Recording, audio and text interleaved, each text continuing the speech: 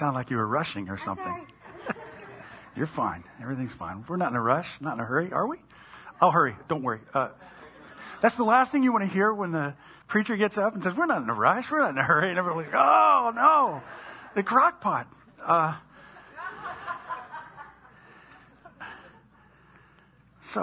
Good morning, everybody. So did you know that based on recent surveys, it indicates that 77% of Americans report anxiety over their financial situation. So that's the majority of us as Americans. 77% of us, anxiety over finances. 58%, and that's still a majority, feel that finances control their lives, that everything that they do is somehow related to their financial situation. And the major concerns are retirement, cost of living, and managing debt, in that order. And they have the percentages for all of that. So according to the report, it says the impact financial stress has on Americans stretches into all aspects of life, with respondents saying they feel fatigued, they find it difficult to concentrate at work, and have trouble sleeping. And a quarter of the respondents said financial stress affects their relationships, plural. So this is far-reaching. This is actually not a very encouraging report, really, when you think about it. But yeah, you're welcome. You can go. No, it is part of the patterns of this world that we live in. And it's not just, we've identified Americans because that's where we live. But it's not just, it's not Americans. This has been going on and goes on all the time. This is just part of the human condition. This is what it is this is nothing new. And the thing is, Jesus has actually called us to live in a different sphere than that. He's called us to live in God's sphere, the kingdom life. And he contrasts it with the worry-filled life of this broken world in the text that we're going to be reading today. We're continuing in our study in the Gospel of Luke, and if you've got a Bible or a Bible app with you, you'd like to follow along, which I highly recommend doing, go to Luke chapter 12, please. Last week, Janelle joined me. Did she leave? Where is she? Oh, there she is. And I never look over there. She joined me last week, and we dove into this parable that Jesus told about the foolish rich man who found his sense of security in how many possessions and provisions that he had saved up. And we considered the warning that Jesus gave about greed and the effect that money and possessions can have on the human heart. And the bottom line takeaway last week was just an encouragement for us to find our security in an eternal God, not in temporal stuff, not in money or provisions or possessions. But of course, then that leads right into this week's text, because that sort of statement can easily inspire some questions in us. Sort of like, but how can I know that God's going to take care of me? That seems like risky business to be trusting in God. That's a scary proposition, and it is. No one's denying that. That is a reality. But this is what Jesus is going to address. Because the underlying anxiety and fear that often motivates a focus on money and provision is something that needs to be encountered and examined in our lives. And Jesus is going to encourage us with some reasons for why we can let go of that fear by trusting in God. And we're going to look at some of those reasons that Jesus gives us in this. So if you're there in Luke chapter 12, we're going to pick up where we left off, starting with verse 22. It says, then he turned to his disciples, and again, take note of the fact that Luke is always identifying who it is that's being addressed in this. So Jesus turning to his disciples. So that's us. This includes us. It's not just those 12 that were there, but that's all of us who have committed our lives to Christ and are following him. And he said, that is why I tell you not to worry about everyday life, whether you have enough food to eat or enough clothes to wear, for life is more than food and your body more than clothing. So Jesus begins with this call not to worry. And that's the basic theme of this whole section that we're going to be looking at. And I'll be honest, as someone who himself has a propensity towards anxiety at times, the last thing in the world that's helpful to me when I'm worrying is for someone to say, stop worrying. Off the cuff. Hey, don't worry. Oh, really? Thank you very much. That's so helpful. I hadn't thought of that. Here's the thing. My point of view, nobody intentionally worries. I don't think.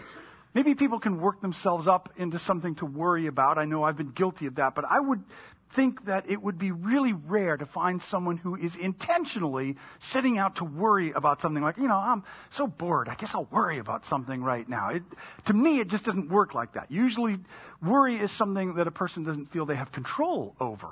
And so when someone says, just don't do it, that command is not necessarily very helpful. In fact, it can even compound the situation. I know for myself, worry is a sin. Don't worry. And so right away it's like, but I'm worried. And now I'm worried that that's a sin. And I'm worried about what God thinks about this. And it's just snowballing. The whole thing gets worse. And it's not that helpful. Does anybody relate to what I'm talking about on that? Okay. So when someone stands up here like I'm doing right now to look at this, we don't want to be condemned by this. We don't want to walk away feeling worse.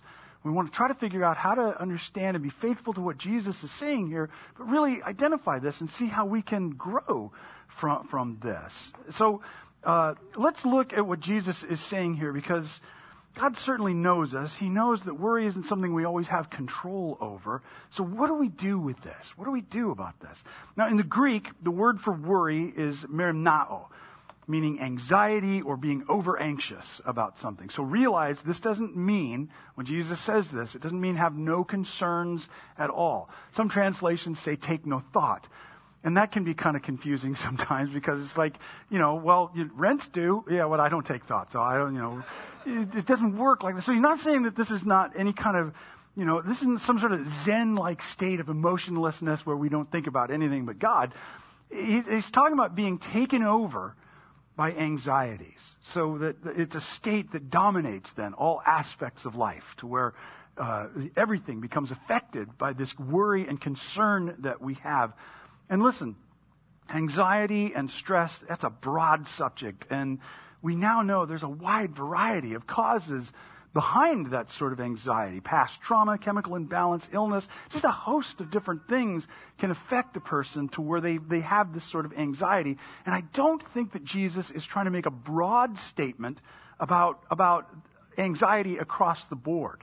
And the reason I'm saying that is because I don't want somebody who suffers from chronic anxiety to hear this and think, oh, well, that's it. Jesus said, cut it out, so I'm going to get off my meds now. I don't think that's a good idea, okay? I'm just telling you that.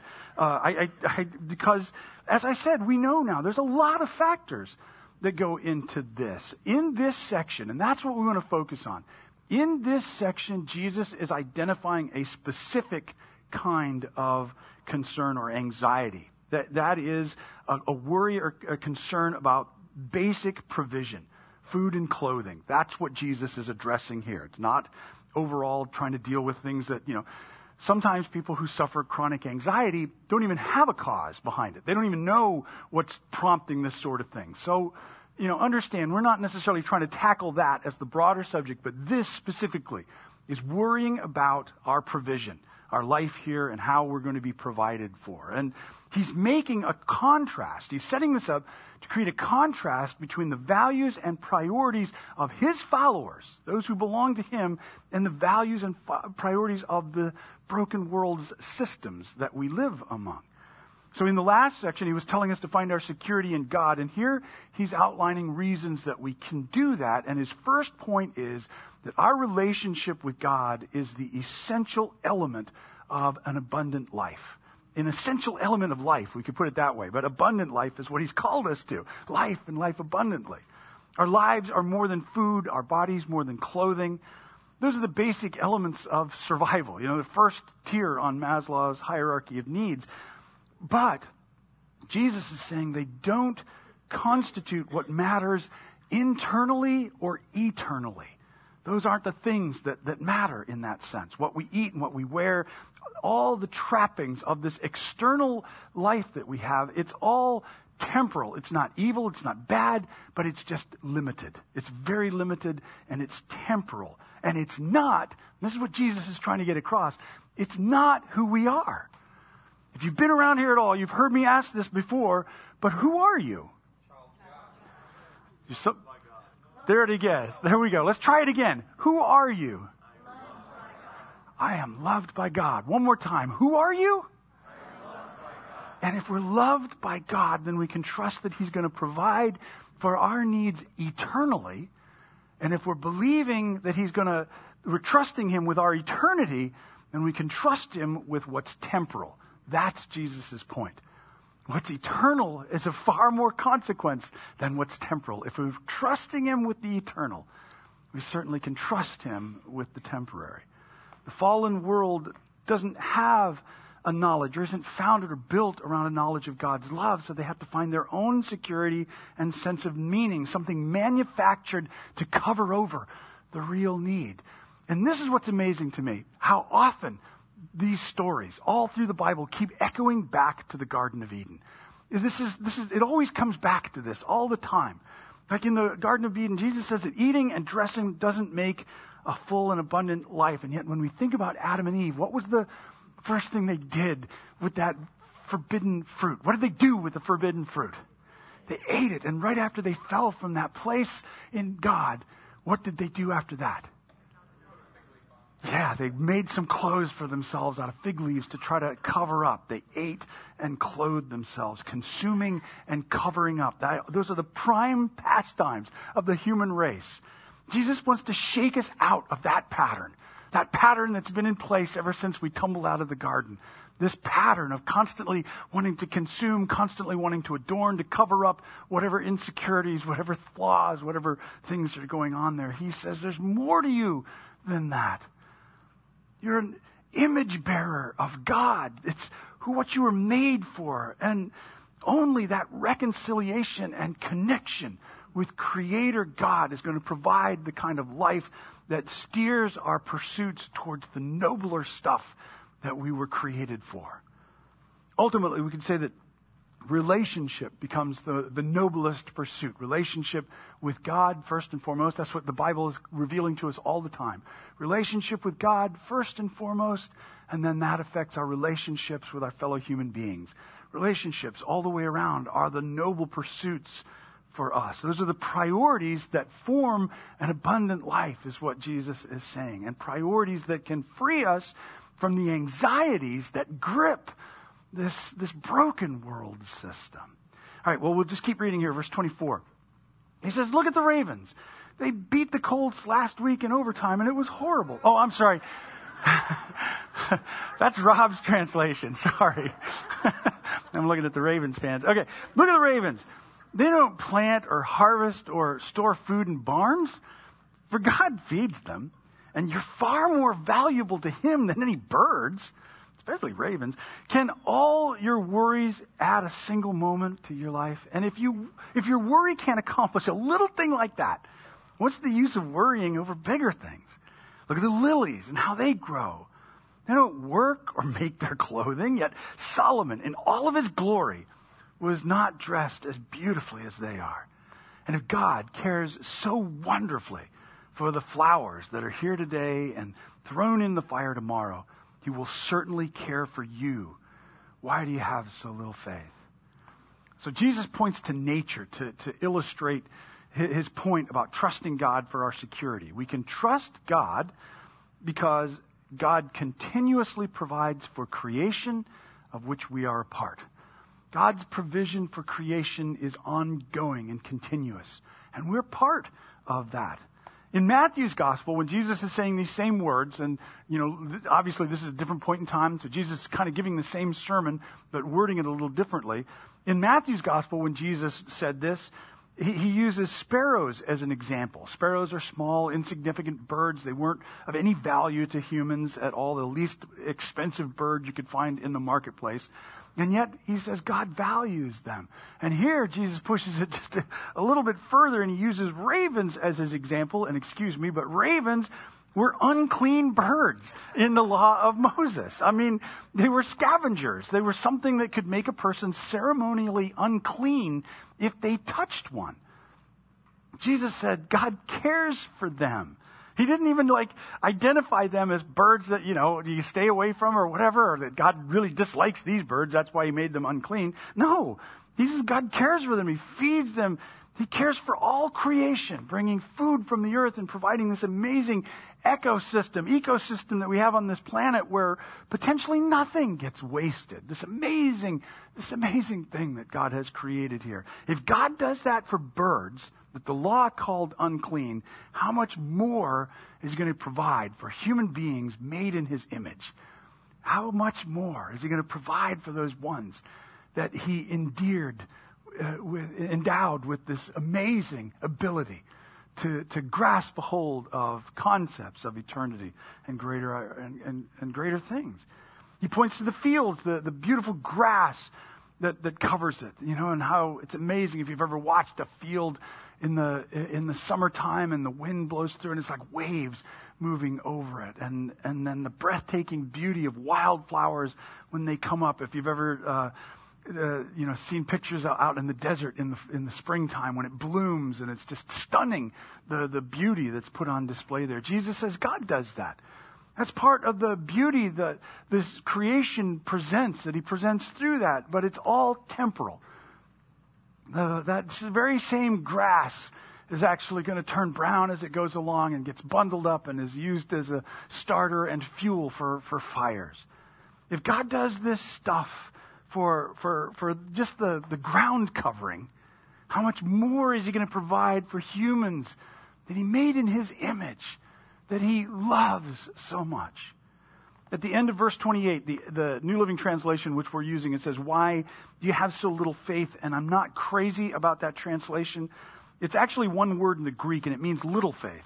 And we could say, as most translations do, "you of little faith," as Jesus ends this. And there are some scholars, and I'm persuaded by their reasoning, who suggest that this rebuke is also an endearing acknowledgement of our limitations and our weakness and our struggles with these things. Kind of like, you don't know much, and you're really limited, and you've got just this small amount of faith, but I can help you if you'll listen to me. I can help you. He said in verse 25, "Can all your worries add a single moment to your life? And if your worry can't accomplish a little thing like that, what's the use of worrying over big things?" A single moment, something infinitesimal, and worrying can't accomplish it. Reminding us that anxiety about provision is a pointless expenditure of energy. Worry and anxiety, and listen, I'm speaking from my own experience here. I'm not talking down to anyone, but worry takes a lot of energy. It just does. It's exhausting. But not just that, it's fruitless exhaustion. It's not like, it was one thing to work and get something done and accomplish something and have something to look back on the fruits of your labor and be tired but satisfied. Worry just leaves you worn out, and nothing has been accomplished. You're just, done. An old revivalist preacher named Vance Havner once said, "Worry, like a rocking chair, will give you something to do, but it won't get you anywhere." And again, it's easy to hear this and acknowledge this in our heads, yeah, okay, that makes sense. It's another thing to not be able to worry when there's a crisis of provision of some kind. But knowing that Jesus has said this, knowing that he said this to us, that he's actually making promises to us in this text, can then make this an issue of prayer on our part. And if you're like me, someone who struggles with this, then this is what we do. This is something that we can repeat often to ourselves and before God as a prayer. Maybe while we're in that rocking chair of worry, we can start reminding ourselves and God, "God, you love me. You've promised to provide for me. I will trust you. I will trust you to take care of this." It doesn't matter if the emotions aren't following. I know there's a tendency, especially within our modern world, to say, well, my heart's not in it, I'm not going to do it, that's faking it. Not necessarily. Sometimes there are things that we have to do as an act of our will, and we'll trust that our emotions will catch up with us later on when they finally figure it out. but we'll trust God and make that our determination, a determined act of the will. I will trust you, God. Even though there may be a whole lot of other things going on, I have found in my own experiences it to be helpful. Just to start that as, I'm not going to say mantra, but just to start that as a regular pattern. To pray that and repeat that. God, I trust you. You promised to provide. You promised to take care. It may not look like what I thought, but that doesn't matter. I'm going to trust you. I don't want to worry. All right. Does that make sense? You hear? Okay. So we'll keep going here. Verse 29. And he says, don't be concerned about what to eat and what to drink. Don't worry about such things. These things dominate the thoughts of unbelievers all over the world, but your Father already knows your needs. Seek the kingdom of God above all else, and he'll give you everything you need. So don't be afraid, little flock, for it gives your Father great happiness to give you the kingdom. So here's the contrast that he's been leading to. The broken world is fueled by anxiety and fear over temporal provisions, and the antidote, he says, is to seek the kingdom of God. That is, to seek those things that have eternal value. That's the stuff to expend our energy on. And I think that it means that a trust in God's benevolence and his care for us will properly begin to reshape our priorities and our values. If we will trust him, it actually begins to reshape what it is that takes priority in our lives. Jesus says that worry just mimics the patterns of this broken world. Anxiety over what resources we have or what we don't have. Sometimes we're going to worry even when we have it in our hands, because our worry is that we're going to lose it, right? So we'll stay up all night wondering when that's going to be gone. And to qualify, we know there's a balance in all these things, right? We make these statements like this, and somebody walks away, just saying, I'll just quit my job now then. So it's not, listen, so everything's in balance. Paul says in 2 Thessalonians 3:10, those unwilling to work will not get to eat. So everything has to be held in balance. This is not Jesus telling us, to be unemployed. We're not supposed to just walk around with our mouths open, hoping God drops some food in there at some point. There's too many seagulls around here for that. But, it means that don't make the pursuit of provision the most important thing in your life. You get that? Don't make the pursuit of these temporal provisions the most all-encompassing important thing in life. To seek God's kingdom means to live as his representatives, as members of his household, as citizens of his community. We're to conduct ourselves in the best interests of our eternal home and kingdom. So it means pursuing a love for others, even the unlovable. It means to be peacemakers, to care for the poor and the marginalized, to do good and not evil. The Apostle Paul also wrote in Romans 14:17, the kingdom of God is not a matter of what we eat or drink. And I love the way he describes this, but of living a life of goodness and peace and joy in the Holy Spirit. That is the kingdom of God. That is pursuit of the kingdom of God. Jesus switches to such endearing terminology in this section, reminding us of God's parental care. This is not an abstract God far off in the distance somewhere that, is not paying attention. He brings it into this sense of intimacy, a parental caring God. He knows our needs like any good parent would. We're his little flock, acknowledging, God's tender heart towards us. Even that terminology is so endearing towards us, telling us that it gives God great happiness to provide for us. As a dad, I raised my kids, and even now as a grandparent, you know the happiness that you have when you've provided something that takes care of your children, that makes them happy, that there's something, it's ineffable. You can't even, you put that into an expression of what that is. That is what God feels in providing for us. That's an amazing thing.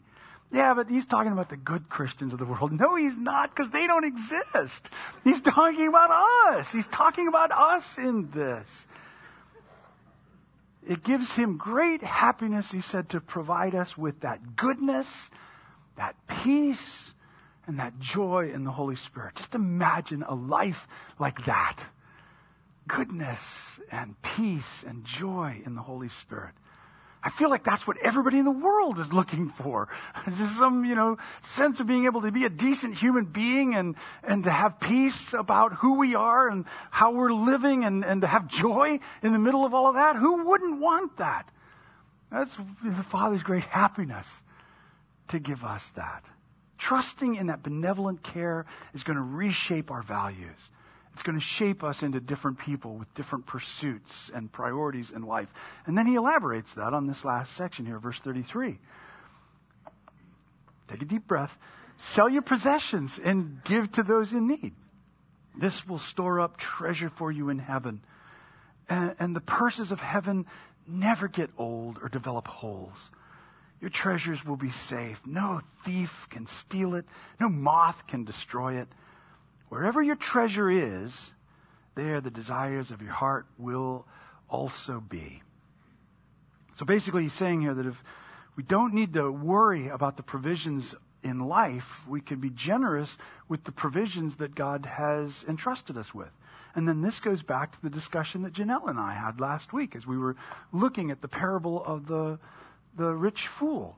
And, Janelle, remember, had been inspired to look at her paycheck and not wonder how much God needs from this. How much of this does God want? But to see it all as God's and consider how much she needed to live on and be generous with the rest. Look, this doesn't come naturally to us. I'm not trying to say that, if we can all be like Janelle. I'm just saying that it doesn't come naturally to us to do this sort of thing. I heard a story from way back in the Depression days, but there was a guy that, was going along and he started praying. He just said, God, I'm hungry. I haven't eaten days. I'm so hungry. Would just provide something for me. And he was walking along and he looked down and there was $2 silver on the ground right in front of him. And he was so excited. He picked them up and he said, God, you did it. You gave me this and I'm going to give one of them to you and I'll only keep one of them. And he's going along. He's so happy. He tripped over a little stone in the road and one of the silver dollars went out of his hand and rolled down into the gutter, into the sewer. And he cried out, oh God, there went your silver dollar.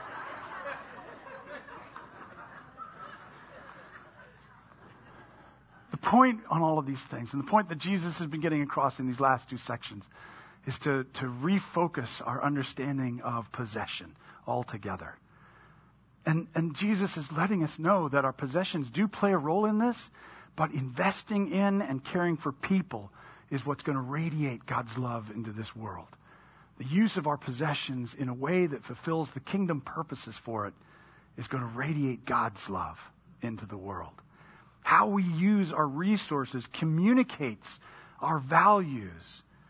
And if we're investing in temporal possessions, in all these things that are going to either get stolen or rust or eaten up by moths, our testimony is that we care about things. But if we invest and care for people, we're radiating a divine love for others. We're revealing God's heart for the human race. God's kingdom is about people. Never forget that. That's where our investments and resources are nobly used, especially with those who have needs to be met. Now listen, here's the thing.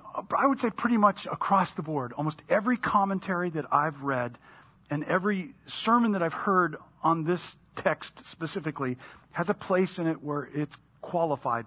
That Jesus, when he said sell your possession, he doesn't mean literally go out and sell all your possessions. And, it's not a blanket command.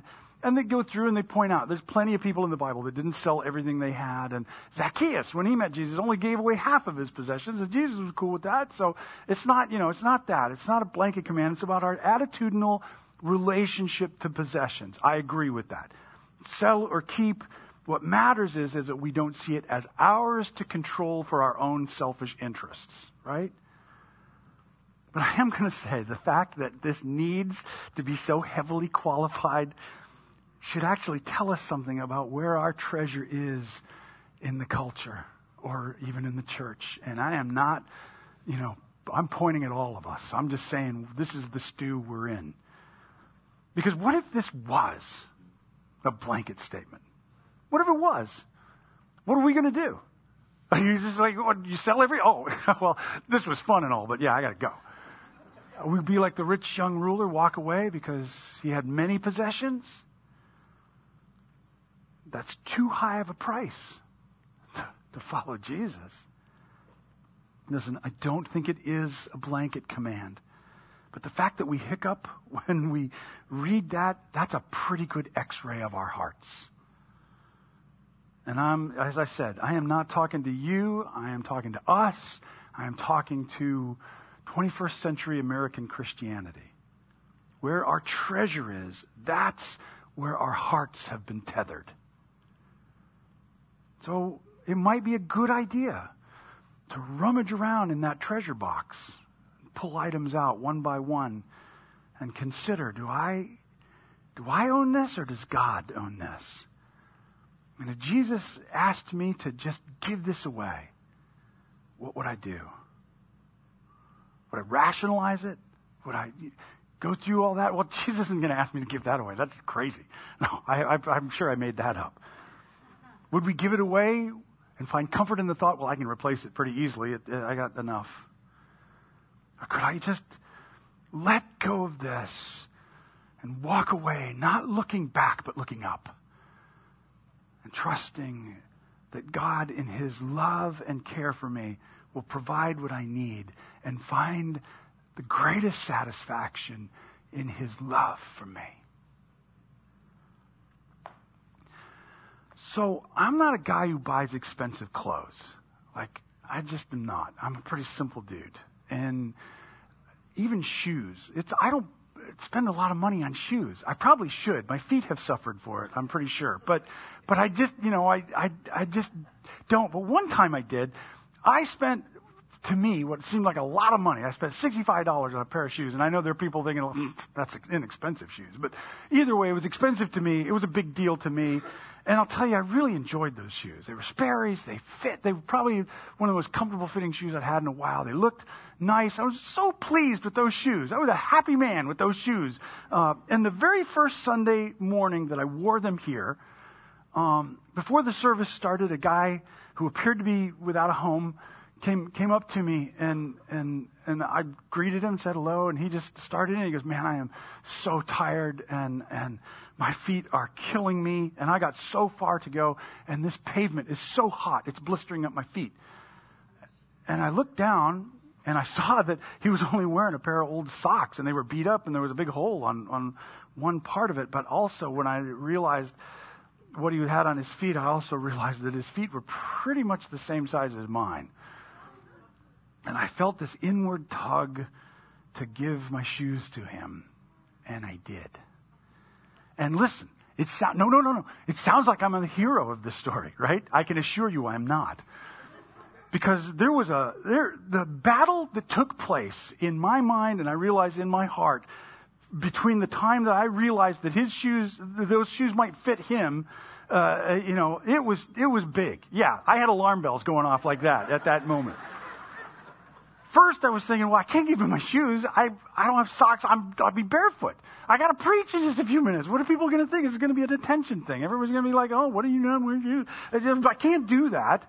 And then it was, beyond that, I was just like, but I just got these shoes. And they were expensive to me. And I may not be able to get a replacement pair for those. And not only that, what's Robbie going to think about this? Because she's a bookkeeper, and she doesn't like it when we have to put things in the loss column on that sort of thing. And so I started rationalizing, and I was working through this. And I'm telling you, this is split-second stuff. And I'm going through, and I'm thinking, well, you know what? He'd really be better off with a pair of flip-flops. So I could just give him the money for that. Go down to Dollar General. He's got exactly what he needs. But I couldn't shake the thought that those shoes weren't mine anymore. They were his. And so I offered them to him. And he pulled his socks off, and he slipped them on his feet, and they fit perfectly. And he looked at me and said, finally, these are great. And he walked off.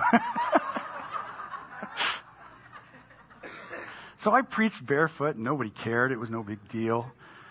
But I came away wanting to learn from that, right? I want to be someone who wouldn't ever value shoes over a human life. I want to be someone who would never value anything over a human life, a human being created in the image of God.